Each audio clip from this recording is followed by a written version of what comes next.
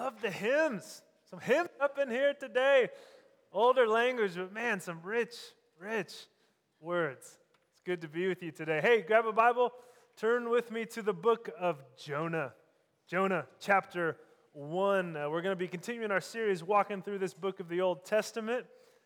This is our third week now, and so I want to do a little bit of recap together before we press on into what's next. But rather than you just listening to me, why don't you take a second, turn again to someone around you, and talk about what we've seen so far in Jonah chapter 1. What's been going on? What have we seen? What's happening? If you haven't been here for a couple weeks, hopefully you're sitting by someone who has. If not, maybe you just read through Jonah 1. Go ahead, talk together. We'll come back in a couple minutes, okay?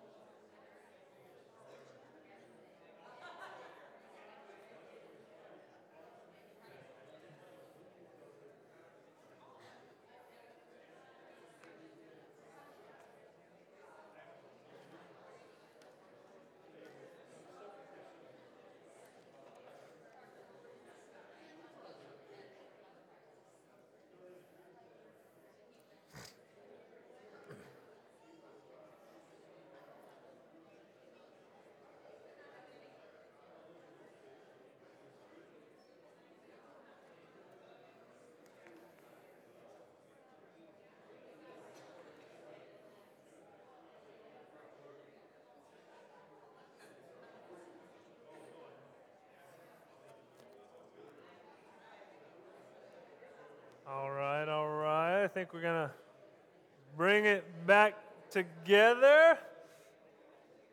Hear lots of lively discussion. All right.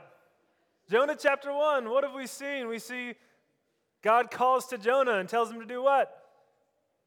Go to Nineveh, preach against this wicked city, which includes an opportunity, we would think, for Nineveh to repent and to turn from their sin and to trust God.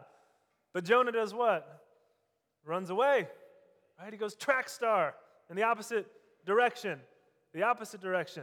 Says no, he doesn't want to go to Nineveh and give them an opportunity to repent. So Jonah's on this boat heading to Tarshish when the Lord sends this storm on the sea.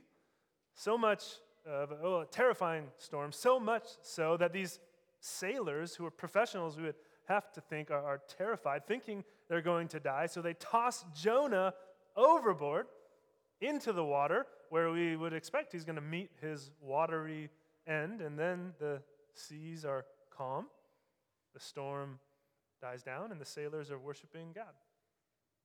That's what we've seen so far. Let's pray as we prepare to see what comes next. Father, we thank you for your word that teaches us and corrects us and challenges us.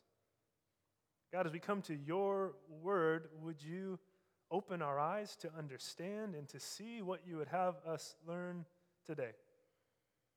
Thank you for time together as a church. We are so grateful for you, for your love and your grace. We give you this time in Jesus' name. Amen. Well, before we jump into the text, I want to share with you this article I came across as I was preparing for the message today. It was written by a pastor in the UK, and he was talking about how the people in his church, and he was trying to promote this opportunity for prayer in the church. Basically, after the church services, they would have people up front who wanted to minister to people by praying for them. So they would offer for anyone to come forward and be prayed for. But no one was really taking advantage of that opportunity, and so they were trying to brainstorm, he and this group of leaders, how could we get more people to come and take advantage of a great opportunity to have someone pray for you? And when they were having that conversation, someone in the leadership team said, well, I'm not so sure I want to take advantage of that opportunity. I don't know if I want to come forward and have someone pray for me. And they said, well, why not? And they said, I wouldn't want people to assume that I have a problem. I wouldn't want other people to think that somehow my spiritual life is not as put together as it should be. I wouldn't want people to kind of give me the side eye or doubt my faith or my standing in the church. And this pastor thought about that, and he was really troubled by that response, that people would have such a disposition towards this opportunity. And he realized he preached a lot about grace. And the church talked a lot about the grace of God, which is what God welcomes us and saves us and forgives us by no work of our own, but through the work of Jesus, right? Through faith in Christ, we are made righteous and can stand before God. And so built into that concept of grace is the fact that we don't have it all together. And so he said we talk about that a lot, but then in people's experience, it wasn't coming out. They were still hiding from one another, not wanting to be seen. They wanted to perform in front of other people, to look spiritual, to have their flaws hidden. And I thought, that's not just a problem for this church in the UK. I mean, this is probably a problem anywhere the church gathers. We have this tendency to want to hide when we realize our lives are not all that they should be. We get uncomfortable thinking about, how will people treat me if they really knew me? If they really knew where I'd been and what I'd done, would they look at me differently? Would there be a place for me in this church?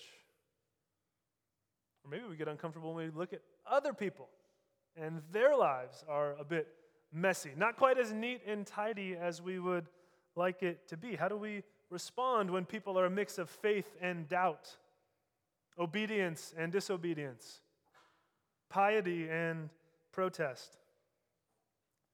How does God want us to think about such situations in ourselves or in the lives of others? I think Jonah chapter 2 is going to help us see the heart of God in such a situation, because as we jump into Jonah 2, we'll see that Jonah's heart is not so neat and tidy. It's a bit messy. There's a bit of tension in chapter 2. Let's jump in and you'll see what I mean. Actually, starting in verse 17, the last verse, says this. Now the Lord provided a huge fish to swallow Jonah. And Jonah was in the belly of the fish 3 days and 3 nights. From inside the fish, Jonah prayed to the Lord his God. He said, in my distress I called to the Lord, and he answered me. From deep in the realm of the dead I called for help, and you listened to my cry. You hurled me into the depths, into the very heart of the seas, and the currents swirled about me. All your waves and breakers swept over me. I said, I've been banished from your sight, yet I will look again toward your holy temple. The engulfing waters threatened me. The deep surrounded me. Seaweed was wrapped around my head. To the roots of the mountains I sank down, and the earth beneath barred me in forever. But you, Lord my God, brought my life up from the pit. When my life was ebbing away, I remembered you, Lord, and my prayer rose to you, to your holy temple. Those who cling to worthless idols turn away from God's love for them, but I, with shouts of grateful praise, will sacrifice to you. What I have vowed, I will make good. I will say, salvation comes from the Lord. And the Lord commanded the fish, and it vomited Jonah onto dry land. So where we left off last week, Jonah was in the midst of this storm, tossed into the sea to what we would expect would be his watery grave. But then we read, before we get to his prayer, he's swallowed up by a giant fish, a great fish, a large fish. God does something miraculous, something extraordinary, something that we would not expect. And so we gotta talk about the fish for a minute. Can we talk about the fish for a minute? This is a memorable part of the story. It's part of the story that people love, that has captured the imagination of so many over the centuries. And yet, for many, this is a difficult part of the book, maybe a stumbling block for some to actually believing that this is true. Because fish don't generally swallow people whole and house them for 3 days and then vomit them up on the land, right? This isn't normal. And so sometimes people are challenged, is this a fairy tale? It's not historical, it's impossible, because this doesn't happen normally. So what can we say about the fish? First, we don't know if it's a whale. The text just tells us it's a great fish, a big aquatic creature. Maybe it's a whale, maybe it's another species. We don't really know. But let's say this to start. This event with the fish should be no more difficult, to believe than the other miracles that we see throughout the Bible, right? Scripture is filled with things that don't normally happen. We look in the Old Testament, we see this throughout. We think of the Exodus, Moses leading the people out of slavery in Egypt, parting the Red Sea, right? It's not a normal event. We see in the New Testament Jesus walking on water, Jesus healing people, Jesus raising Lazarus from the dead, Jesus himself coming back to life. The Bible is full of the miraculous. These aren't normal events, and I think we sometimes go down the wrong road when we try and make the whole fish thing seem normal. We spend a lot of time thinking about, what species of fish would have a big enough jaw that a man could fit through, and how much oxygen would have to be in that belly to allow this to happen, what possible species would be big enough to make this possible. And I think that thought process is kind of going in the wrong direction, kind of wastes a little bit of our time, because the whole point of this is that it's miraculous. And so rather than thinking about how to make the extraordinary ordinary or how to make the abnormal normal, we can just look at this as a miracle of God, as a God intervening in the natural world, in human history. It says he appointed this fish, he provided this fish. And so the whole point is that this is something not normal. It's miraculous. It's an act of God. The second thing we should say about the fishiness of this story is that Jesus had something to say about Jonah. If we look to Matthew chapter 12, Jesus speaks of Jonah. He says this as he's being questioned by the Pharisees and the people in his day. He says, "A wicked and adulterous generation asks for a sign.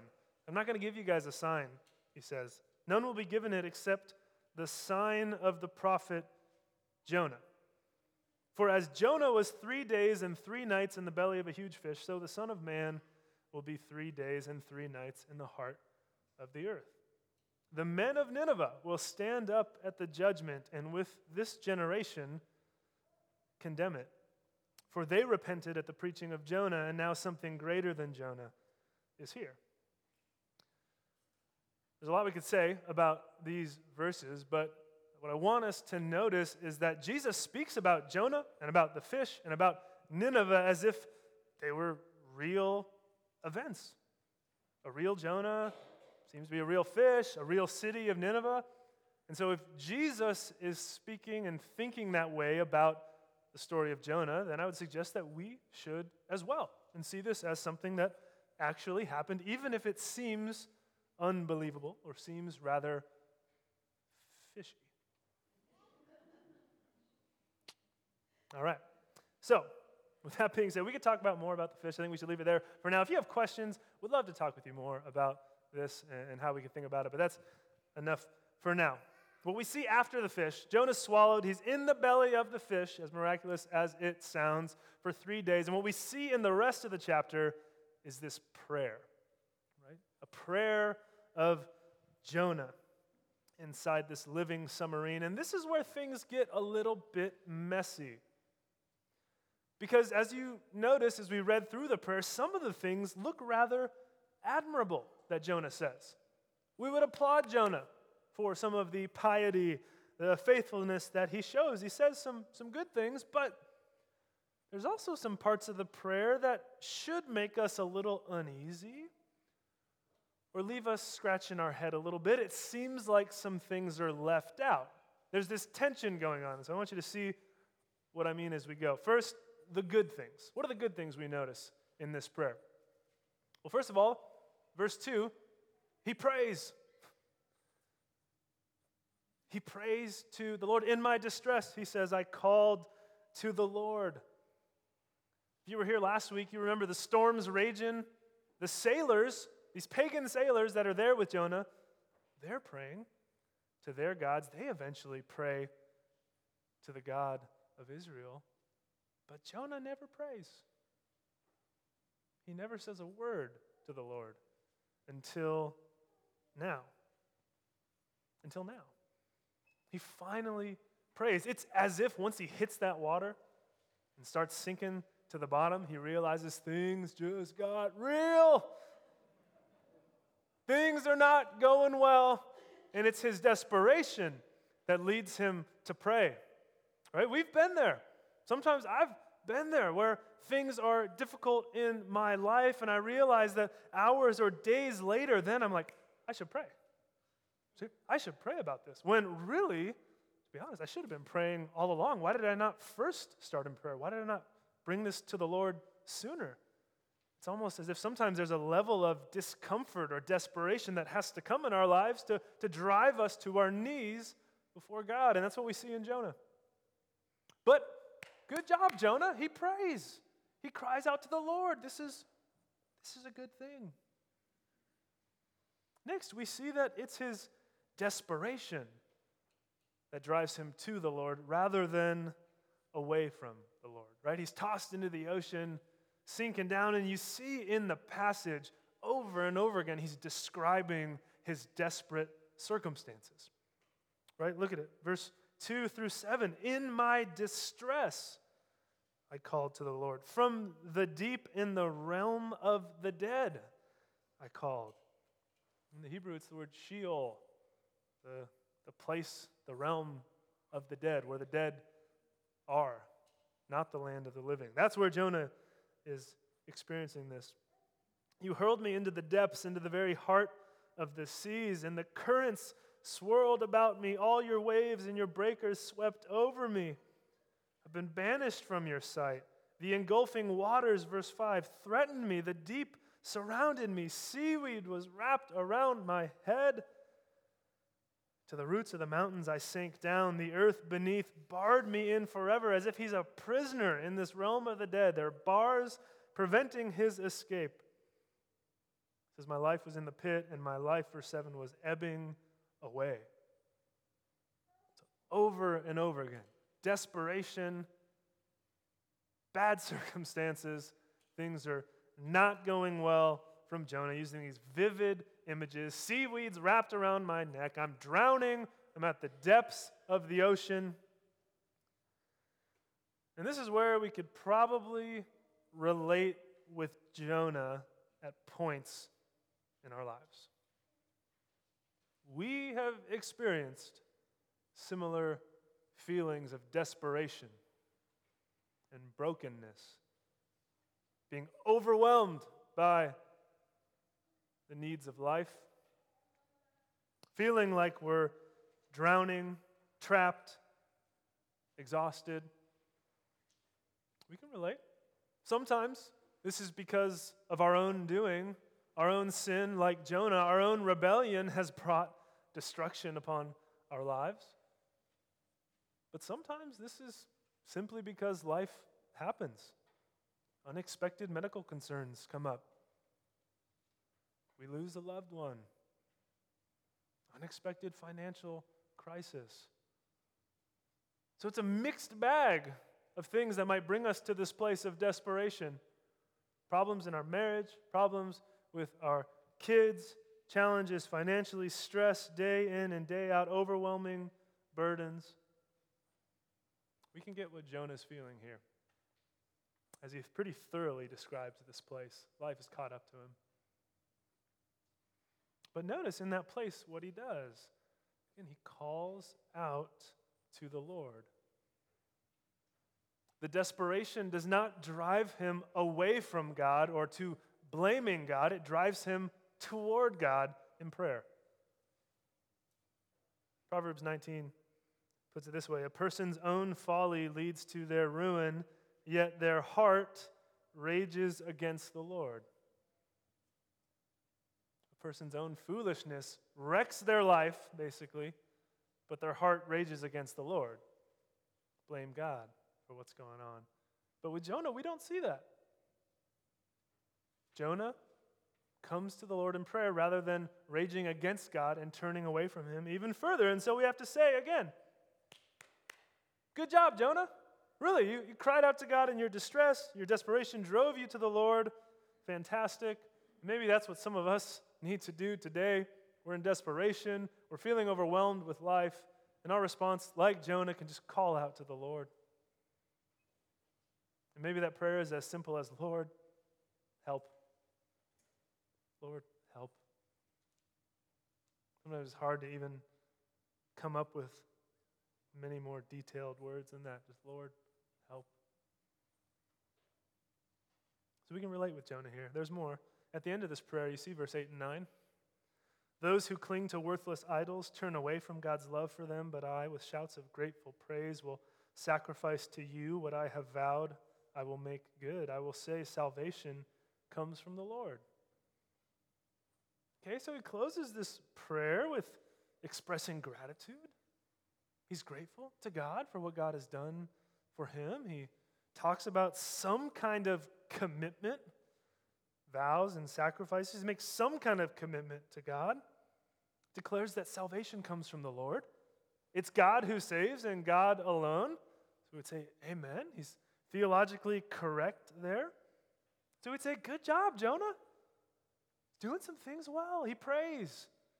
He lets the desperation drive him to the Lord. He makes some kind of commitment to God to obey him or to make sacrifices to him.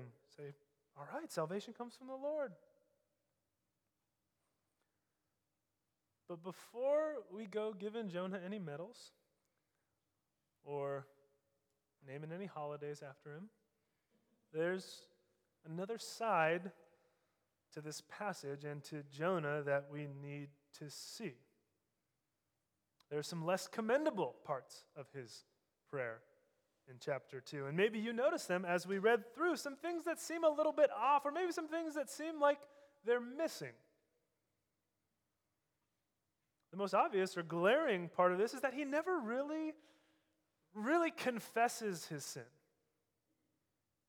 Look at it. He never really explains his wrongdoing, asks for forgiveness for his rebellion, for running from God, for disobeying God. He never really mentions that in his prayer. He's grateful for being rescued, but doesn't show really remorse for his sin. Look at verse 3. You hurled me into the depths. This is the closest he comes. I've been banished from your sight. And so in some way he recognizes, okay, there's judgment on me from God. But he doesn't really mention his part in it. You banished me, God. You're judging me. Yeah.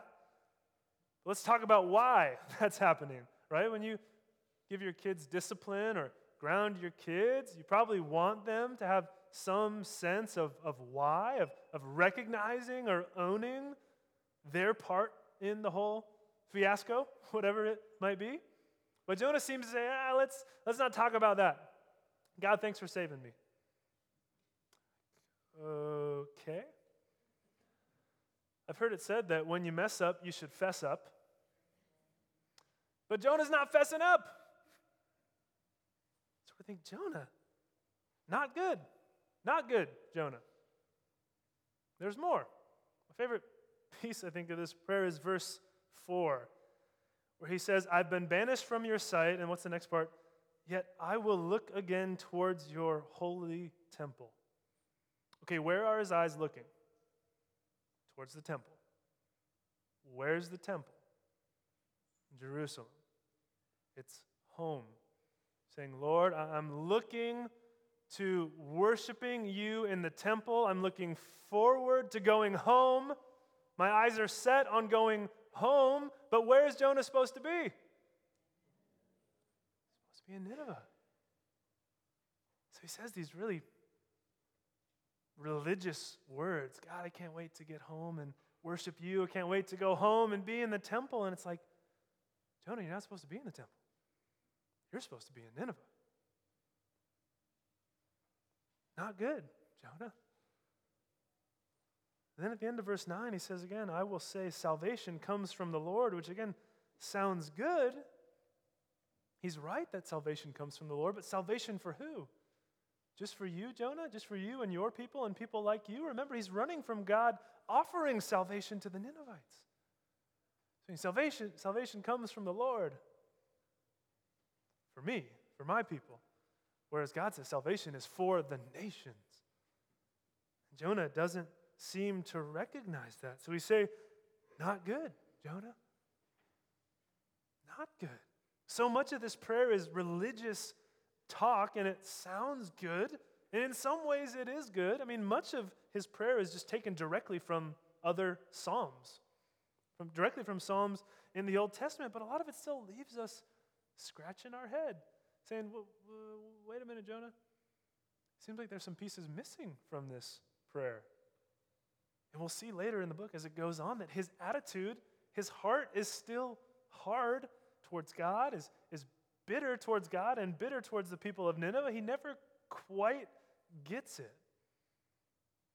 So it leaves us wondering, what in the world do we do with this tension, this reality that Jonah is this complex, conflicted man in process? He's in process. He hasn't fully arrived. He's not fully obedient, and yet there's some good mixed in there. What do we do with that? I appreciate this chapter so much because I think, again, we can relate with Jonah. Not just in his sinking to the depths of the ocean and being overwhelmed, but in the reality of being in process. Not having fully arrived in our walk with the Lord.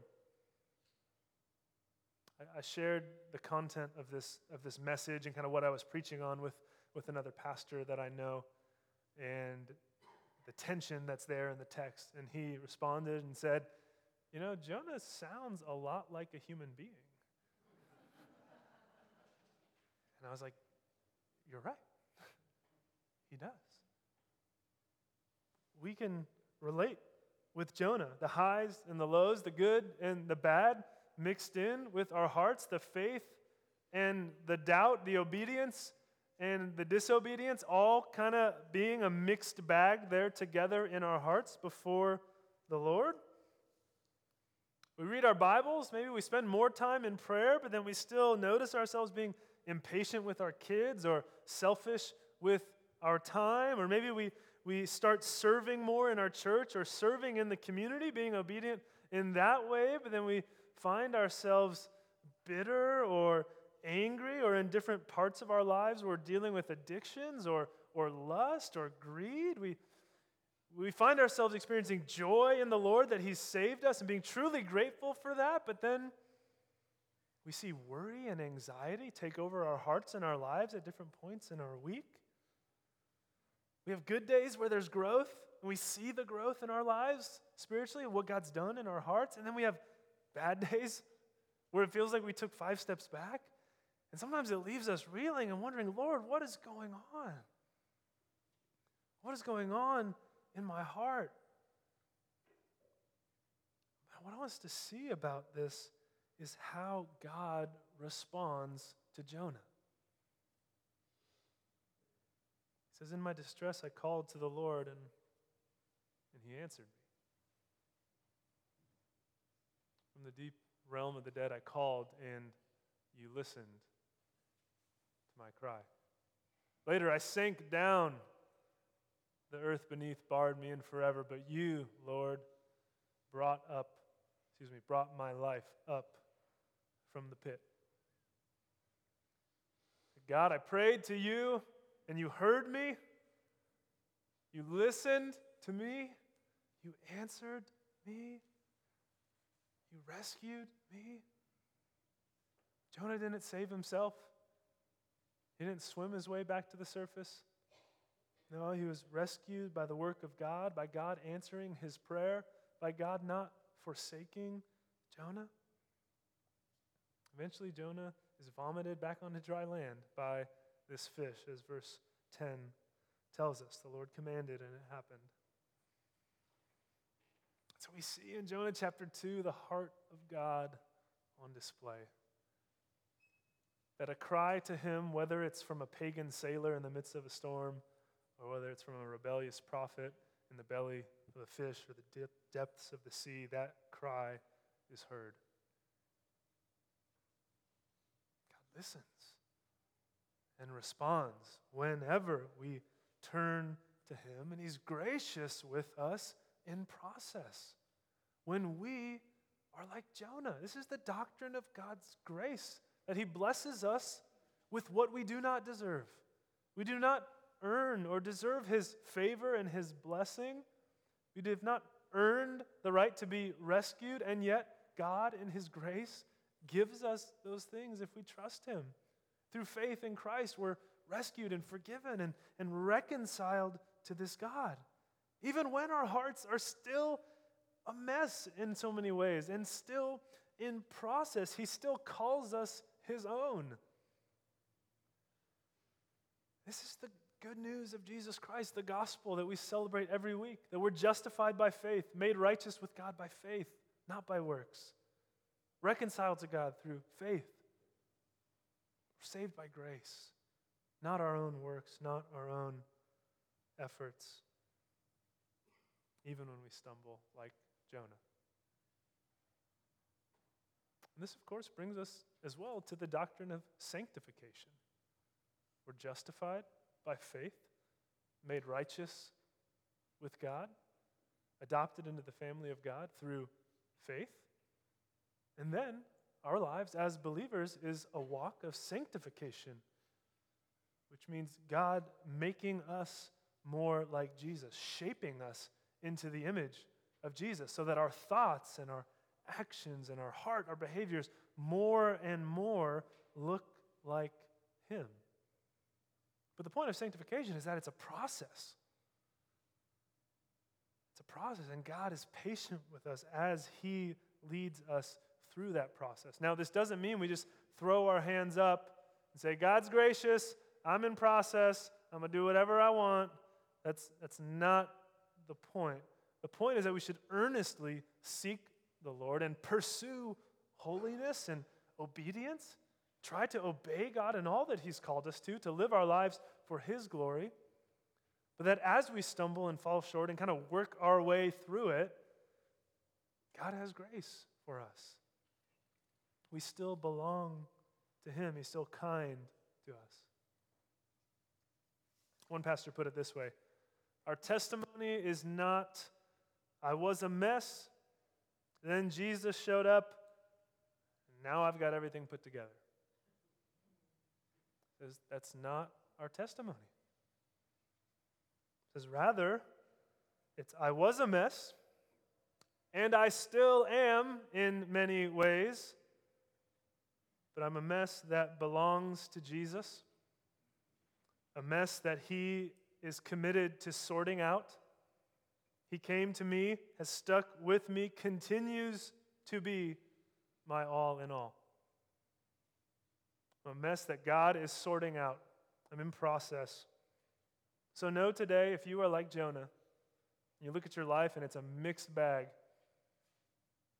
know that God loves you. God has grace for you. That if you put your faith and trust in him and are walking with him, you are his, adopted, you belong to him, even as ups and downs come in your life. And the foundation for all of this is the work of Jesus Christ. Jonah 2 points us forward to that work, doesn't it? We read Matthew 12, Jesus talking about Jonah. Remember what he said? As Jonah was 3 days and 3 nights in the belly of a fish, so the Son of Man will be 3 days and 3 nights in the heart of the earth. Jesus looks back to Jonah. He says that whole fishy thing with the fish is actually a symbol. It's pointing forward to my work. Just as Jonah was in the belly of the fish 3 days, so the Lord Jesus died on a cross. And on the third day, rose again in victory. And so we believe that we too, through faith in Christ, will be made new, given new life. And so we can look to Jonah and see, yes, God is patient with us when we're like Jonah, when we're in process, when we're a mixed bag of good and bad and everything in between. But Jonah chapter 2, don't miss this, also points us forward to Jesus Christ, to his life, his death, burial, and his resurrection. He is the one that we worship today as our Savior and King. And I encourage you today, if you're here and you've never put your faith in Jesus Christ, if you've never said, yes, Jesus, I need your grace, I need your forgiveness, thank you for welcoming me. If that's you, I encourage you to make that decision today. If you can pray to him now, acknowledging your sin and asking for his grace. I'd love to talk with you more about that after the service if that's you. Let's pray together. God, we thank you for your word. Thanks for revealing your heart to us. Thank you for being so patient, so gracious with even rebellious prophets like Jonah, who kind of gets it but kind of doesn't. Lord, we can relate. We need your grace, your forgiveness. Thank you for loving us. Thank you for your patience with us. Would you continue to make us more like you for your glory and for the good of this world? We love you. In Jesus' name.